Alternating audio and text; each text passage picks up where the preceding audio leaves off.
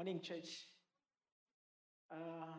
Thank you very much. I feel it's an honor to be invited here at Sarepta. It's quite an honor for me. It's an honor even to my church. My church elders released me for today so that I can come and we share a few words of encouragement. I think most of the things that I will say, I'm happy that we've got church elders. It's a disclaimer. Actually, it's a disclaimer. I will say a lot of things that might be controversial, but they will need to be ironed out later. I'll just present a rough work. Then the church elders will later come in and polish up and do some panel beating to straighten some of the concepts that I will be discussing. As I was introduced, I'm Emmanuel, and I will be looking at the concept Emmanuel, which is God with us, Matthew 1 verse 23. It's coincidence that my name is also found in the Bible. It's coincidence, but God is with us. I'll be looking at limiting the unlimited authority. Limiting the unlimited authority. In other words, we have the authority, we have the power, we have the capacity to perform certain things, but we limit ourselves. It's a sad story. I'm talking to Christians, I'm talking to a community of Christians where I believe everybody who is here is born again. And it's a person who believes in God. And most people believe that God is real. God is real. And he answers prayers. We all believe that. So another thing, I might not jump, probably what other people might wish. I will just present my concepts in a straightforward manner as if I am teaching. I won't be preaching, limited preaching, but I'll be explaining concepts. Then they will need to be corrected later, to be straightened out by the elders. And we all believe that God is real. Otherwise, there is no reason why we should be here. If we had some doubts about the existence and the presence of God, it was going to be impossible to find most elders seated on a Sunday morning, leaving out a lot of business to do at home, just to come here and do nothing. I think that would be impossible. And since we believe that God is real, God exists, God does answer prayers, and that can be extracted from the prayers of people. When a person prays, if you listen carefully to the structure and the organization of somebody's prayer, you can tell that this person really believes that God is real. Because there is no human, no person can expose his weaknesses or her weaknesses with no hope of solving or of resolving those weaknesses. We can't just go about telling people our problems. I cannot just start telling you my problems unless if I believe and I trust that you will sort out those problems. So by merely listening unto somebody's prayer or unto his or her prayer, you can tell that this person fully believes that God is real and God answers prayers. And it's a true conviction. We are convinced that God, if I pray, he will answer my prayers. So if you listen, you can hear that a person is believing that God heals. We know, we trust that God heals. God delivers. God heals marriages and relationships. God can fix and heal our finances. It just by listening, just scantily stretching out the profile of prayers, of people's prayers, you can tell that God is real. This person believes that God is there and God will answer. And the sad fact that Christians believe that it's up to God to respond to prayers.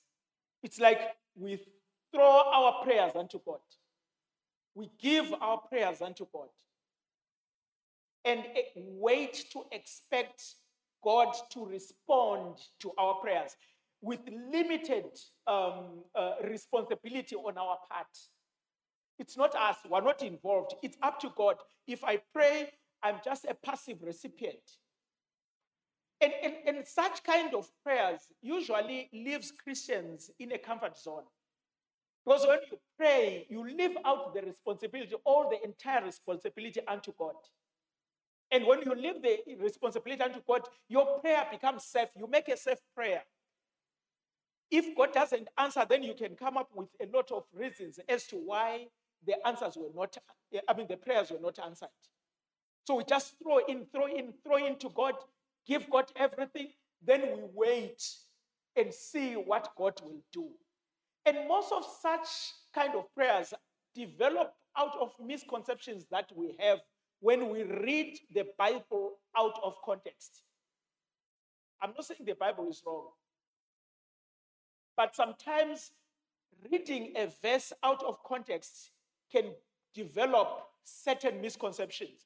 For instance, if you read Psalms chapter 55, verse 7, it says, "Cast all your burdens unto him, and he will sustain you." If you read that verse in isolation, you will think that all what we need to do is to take our problems, give them unto God, then we stand aloof and wait for God to respond. Just by merely reading that verse, certain misconceptions develop. And if you read 1 Peter chapter 5, verse 7, it says, "Cast all your burdens unto him, and he will lift you up." It's another verse which if read out of context, it leaves Christians with a lot of misconceptions, believing that it is up to God to sort out problems. It is up to God to sort my finances. Mine is to tell him my problems. It is up to God to sort out my marriage or my relationships. Mine is just to tell him, just to expose to him. Then your prayer becomes safe. You remain in a safe zone. You don't want to take full responsibility of your prayer. And another verse which is interesting is Matthew chapter 11, verse 28 to 29. "It come to me, all ye that labor, and I will give you rest." So we know, right? If I just go to God straight, that's it. I'm done. "Come unto me, all that labor, ye that labor, and I will give you rest." If you read that verse and you read it out of context, it will leave out the part that you are supposed to play in support of your prayer. So it leaves you safe and comfortable. And your prayer leaves you out and you become less responsible. You are not part of the story. You are not part of the prayer answering. And it's interesting. In the end, we blame God. If answers are not forthcoming, what do? I pray for good health, and that doesn't come.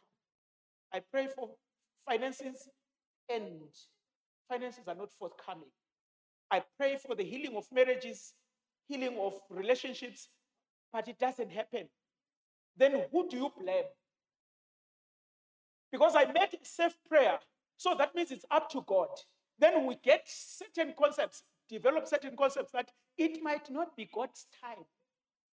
That's the safe zone for Christians. It's not yet time. God will respond during the rightful moment, as if God doesn't understand your problems. God doesn't respond according to your need.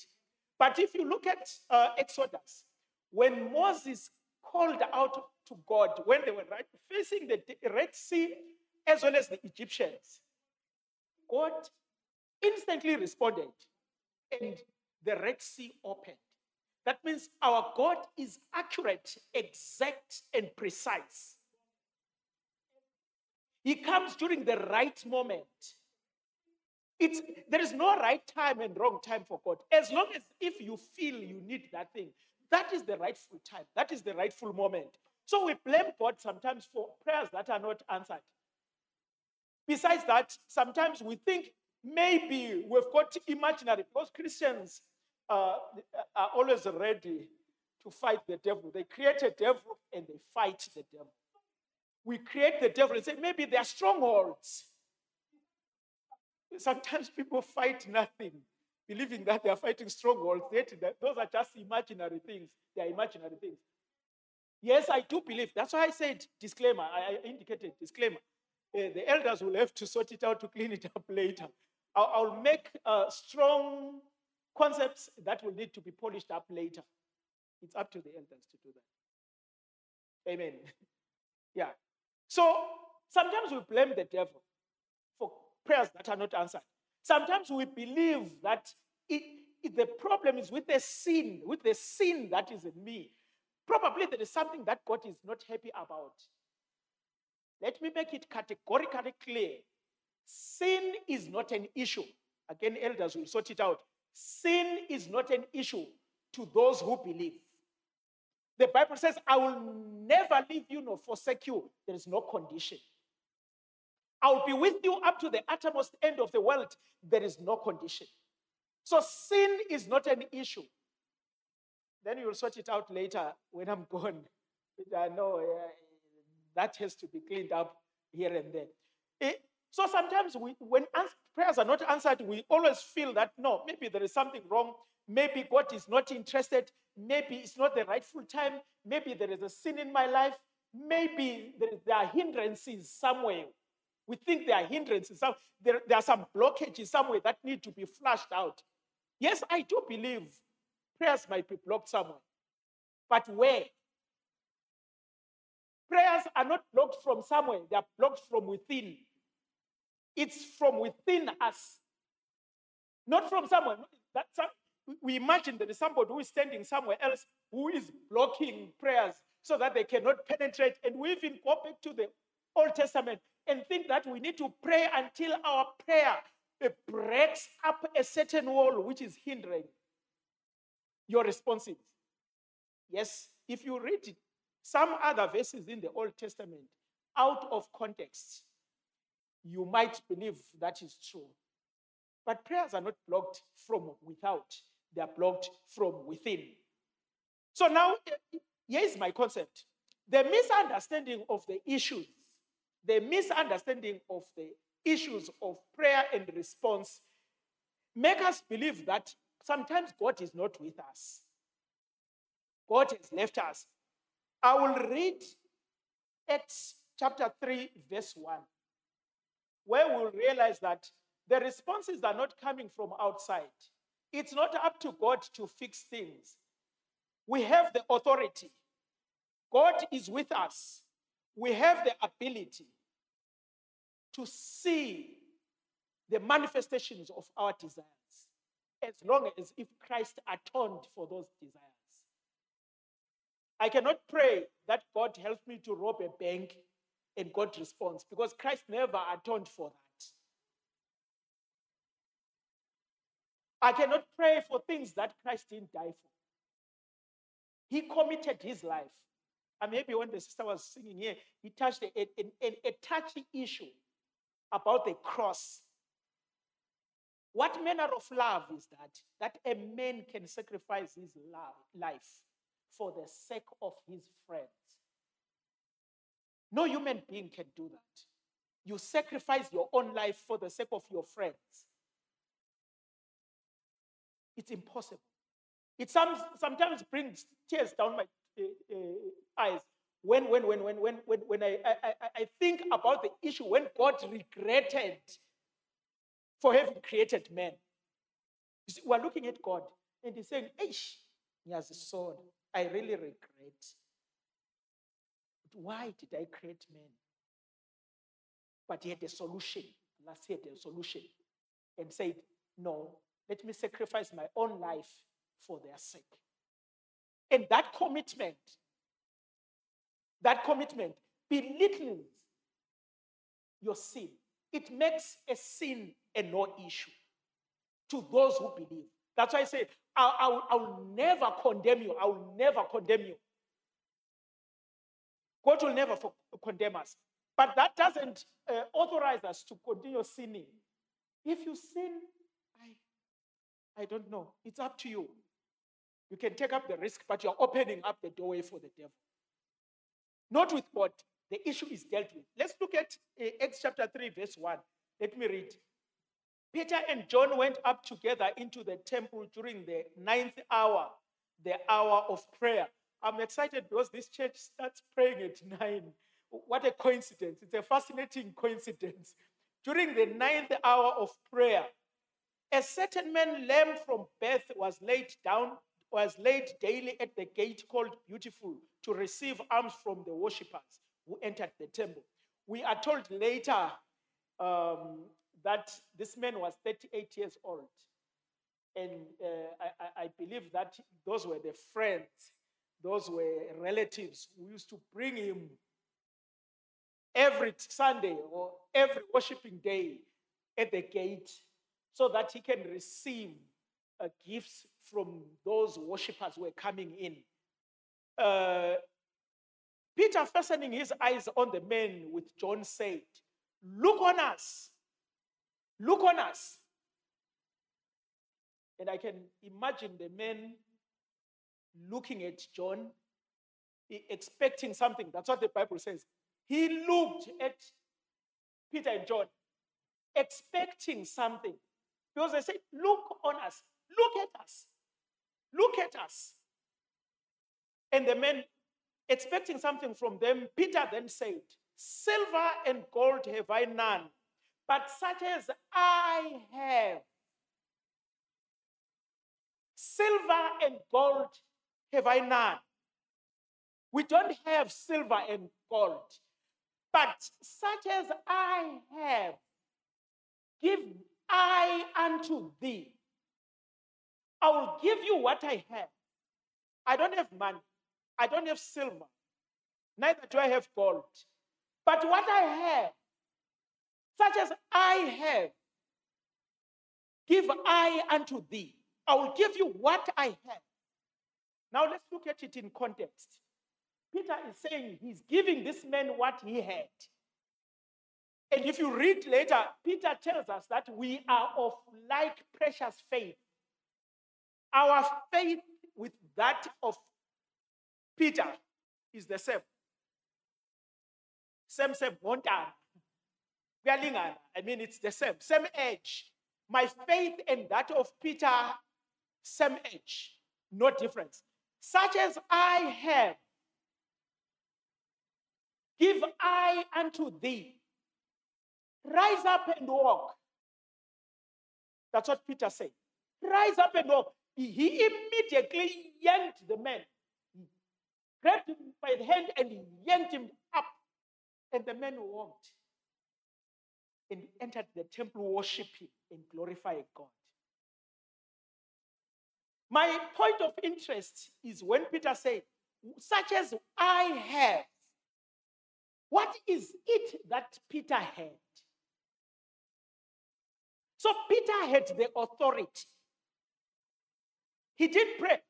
Most probably if it was me or you were going to first of all pray in the name of Jesus now and try to please an angry God.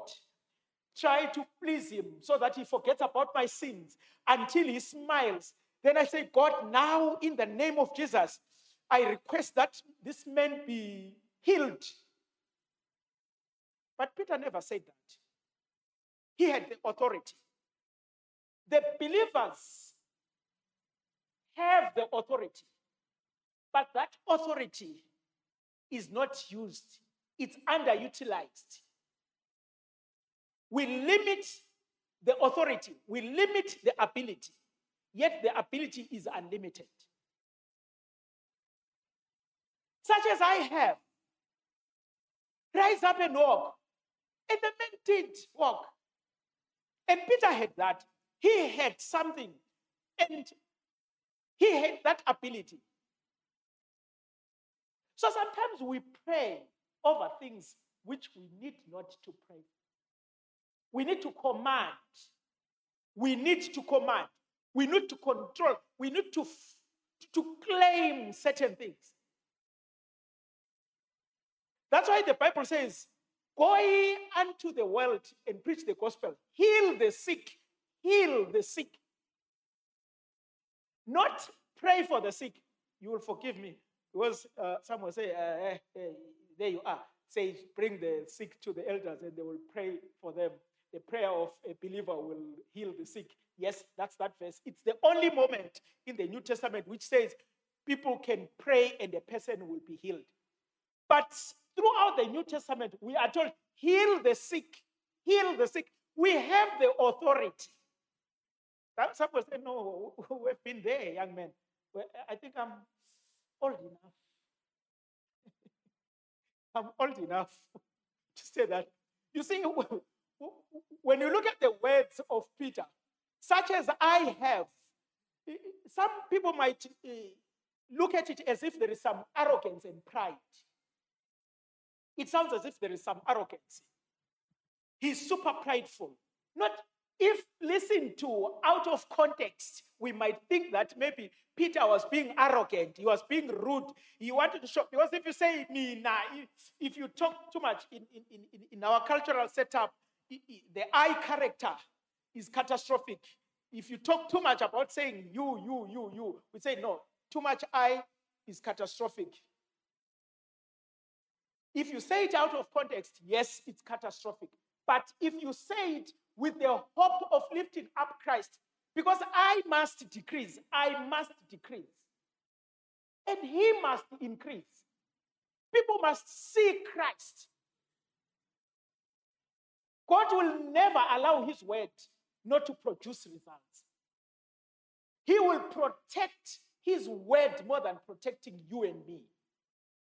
So if you become on the safe zone, it's like you're in a parachute.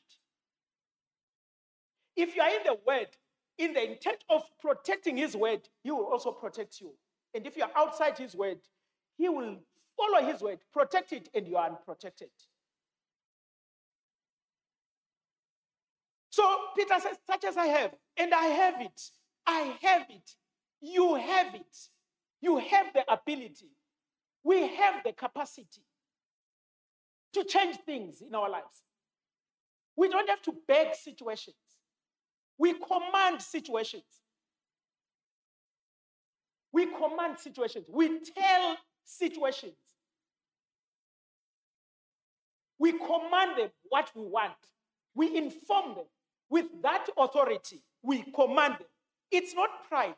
Because in Genesis, we are told that all authority was given unto Adam. All authority was given unto Adam. And Psalms chapter 82 and Psalms chapter 116, they confirm that all the authority and power was given unto us with no condition.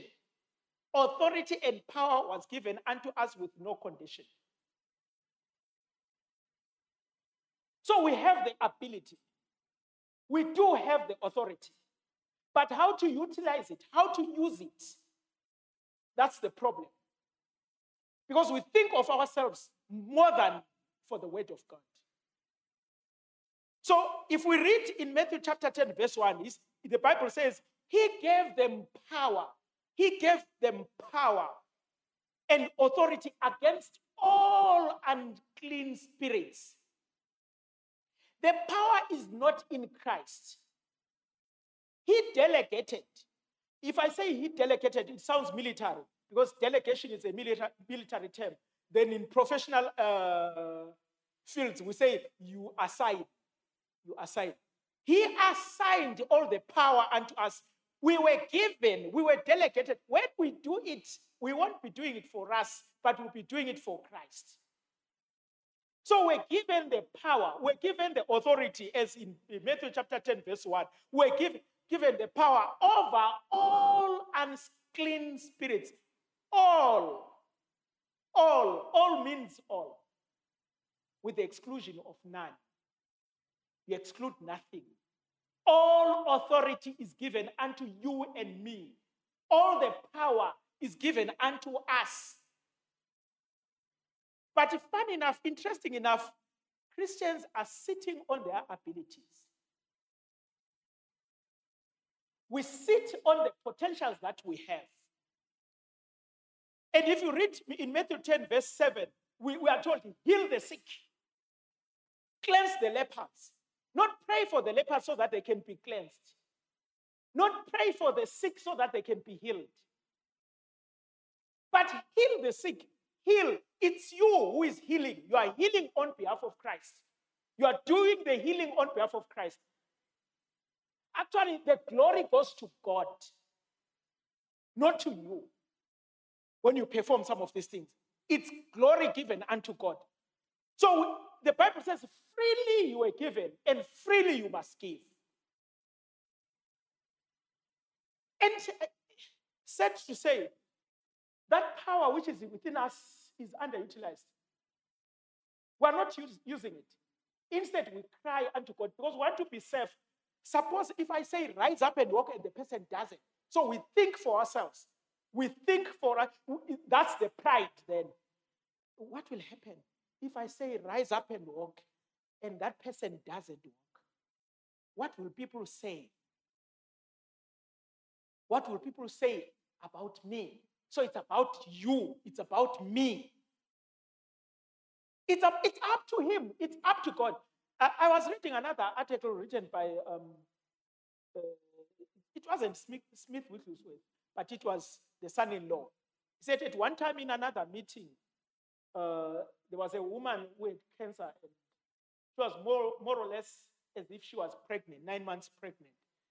And he said they must bring her up on the stage. And they brought the woman. She couldn't stand. And he said, let her go. And the friends who were holding her said, no, we can't. She cannot stand on her own. He said, let her go. When they let her go, she fell straight right on her stomach. She said, pick her up. The two ladies picked her up. And he said, let her go. And the lady said, no, we can't. We can't. She will fall again. He said, let her go. And she fell right on the same stomach. She said, pick her up. They picked her up. For the third time, said, let her go. They said, no, we can't. We can't let her go. He said, let her go. I understand there was a man who was sitting. He said, hey, you beast. Let that woman, poor woman alone. He said, mind your own business. And I mind my own business. Let her go. For the third time, the woman received her healing. Now, if you look at that situation, and if it were me or you, first time you said, let her go, and nothing happens. Second time, let her go, nothing happens. What would you do? You say, I'm sorry. I'm sorry. It's not God's will now. This woman will be healed later. But because he understood the authority that was within him. He didn't pray for the woman. He said, let her go. A command. We must learn to command things in the name of Jesus. They will respond. Nature listens to the word that is spoken, the word that comes from the mouth that is connected to the spirit man. Nature allows. Nature listens to that. Because the power we were given the power. All authority which was lost due to Adam, when Adam submitted everything to the devil, Calvary brought everything back. We now have it. We have that authority. It is within us. Yes, it's good to pray. It's good to worship. It's good to, there's no substitute for prayer. But similarly, there is no substitute to understanding the word of God. There is no substitute to that. We need to understand, who are we? What powers do we have? When God says something, if he says, we were given power and authority, we were given all the power and authority. Once God says, I'm giving you, it becomes a covenant. It becomes a law. It cannot be broken. A law is unconditional. It is not situational. Once God says, I've given them power over all unclean spirits, that is within us and it becomes a law. If we read Psalms chapter 89, verse 34, it says, my covenant will I not break. My covenant. What I said, I will never break it. He's an honest God. Luke 10, verse 19 says, I've given you authority to tread upon scorpions. We were given the authority to tread upon scorpions. Hebrews 1, verse 3, it says, he upholds all things by the word of his power. All things. Nature will disintegrate when God's word becomes untrue. If you look at this mic, it's made up of atoms. Those who know science will agree with me. It's made up of atoms. And there is no glue that is keeping those atoms together. But they are held together by the power of God. If the word from God can come untrue, nature will just disintegrate. It will break up. His word is honored. If he gave us power, then his word is honored. Power was assigned unto us. Power was delegated unto us. And as I said earlier on, 1 Peter 1 verse 1 says, we were given the like precious faith. We are of the like precious faith with Peter. He says, you of like precious faith with us. It's quite interesting. And in Ephesians chapter 3 verse 20 says, God is able to do exceedingly and abundantly above all we ask. If I stop there, you will say, you see, it's God. If I stop there, he is able to give exceedingly and abundantly above all that we ask for. If I stop there, then you will say, yeah, there you are. It's God who does it. But if you continue with that verse, it says, according to the power that worketh in us. Meaning that it's proportional to the power that works in us. But we are reluctant to work. We are reluctant to do that. Why are our words? Why are we scared to command things? I'm just rounding up. Please indicate to me if I go beyond the normal. Just show me. Why are we reluctant as Christians to command? This is my own view. Maybe you'll have your own views as well. My view is that we cannot command things because our lives are departmentalized. We departmentalize our lives. Sometimes we speak good, sometimes we speak bad. If your mouth is connected to the inner man, and if you speak bad on somebody else, it becomes a curse to that person. Sometimes we speak good language. Sometimes we speak the language of the unborn again Christians. So our lives differ. When I'm at home, I speak like this. When I'm in a political rally, I speak like this. When I'm with the comrades, I speak like this. So now God cannot, he cannot delegate, he cannot assign such a schizophrenic person who doesn't know where his position, where do you stand? Because the Bible says in Ephesians chapter 4, verse 29, let no corrupt words come out of your mouth. Let no corrupt words come out of your mouth. And Proverbs 18:21 says, death and life are in the power of the tongue. If you are a Christian, you don't talk like a heathen. You don't say, hey, the economy is bad. Hey, the economy these days, it's turning upside down. And that person tomorrow wants to say, rise up and walk. You see, the duality reduces the strength of the word of God. We should align our mouths with the spirit man, with the inner person. Whatever I speak, it should be something positive. It should be something positive, something that heals. It should be something that will make somebody live. It should not be a curse. Even the children, we should talk good. We should bless them. Not saying, when I feel para, when I thought you. Hey, it's a shame that I was cursed.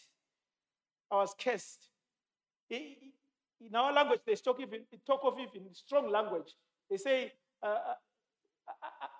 my intestines were spoiled. I gave birth to I don't know, whatever I can explain. It's a curse. This child is a curse. And the following day, that person wants to pray for somebody to be healed. Same words coming out from the same mouth. The Bible says, no, it's impossible that fresh water and bitter water can come out from the same spring. It's impossible. So nature responds to words spoken by a believer. Nature responds. Even plants, they respond to words. I was reading a science journal. It's a healthy journal. It was saying that if you talk toxic language about your body, the cells are listening to what you are saying. Your cells are listening to what you are saying. If you talk bad language, the cells, what we call toxic language, your cells open up for cancerous cells to move in. Because the cell has got a lock system. Every cell is locked up to prevent it from any attacks. And if bad language, toxic language opens up the cells. Say, I'm very sick. These days it's tough. And your cells are listening to that. They open up and cancerous cells move in. Even plants listen to our voices. They listen to nature. They listen to our voices. When we speak, you can talk to your plants. You can sing to them. They listen to you. If you talk bad language, if you curse plants, you'll find aphids and all those pests available within the garden. But if you talk nicely, tell them what you expect. Sing to them. They produce better fruits. If you do that, it will happen. Go and try it. Go and try it with the spirit connected to your mouth. Try it. Sing. Even if you sing to your children when they are asleep, sing to them. Talk to them when they are asleep. The inner person will understand and you will see changes. Amen. So that's the issue which I brought you here, that we have got the authority. God is within us. We've got the ability. Yes, we need to pray, but certain circumstances don't need our prayers. They need a command. We need to command them in the name of Jesus. We're given the ability, we're given the capacity, we've got the authority to control, to tell things what we want them to do. Even your finances, you can speak to your debts, you can speak to your checkbook, you can speak to your credit card, you can speak to it. Talk to every situation. Every situation, it will listen as long as if it's connected to the Spirit. Yes, we need some other people. I acknowledge there are some people who have got gifts who can microwave situations. They can microwave situations. But the simple sow and reap process, speak to the issues, speak to the problems, talk to every situation. Tell it what you want to do. Don't tell God about the situation, but tell the situation about God. I think that's a popular saying these days. Yes. Amen. Thank you very much. I think God bless you, please.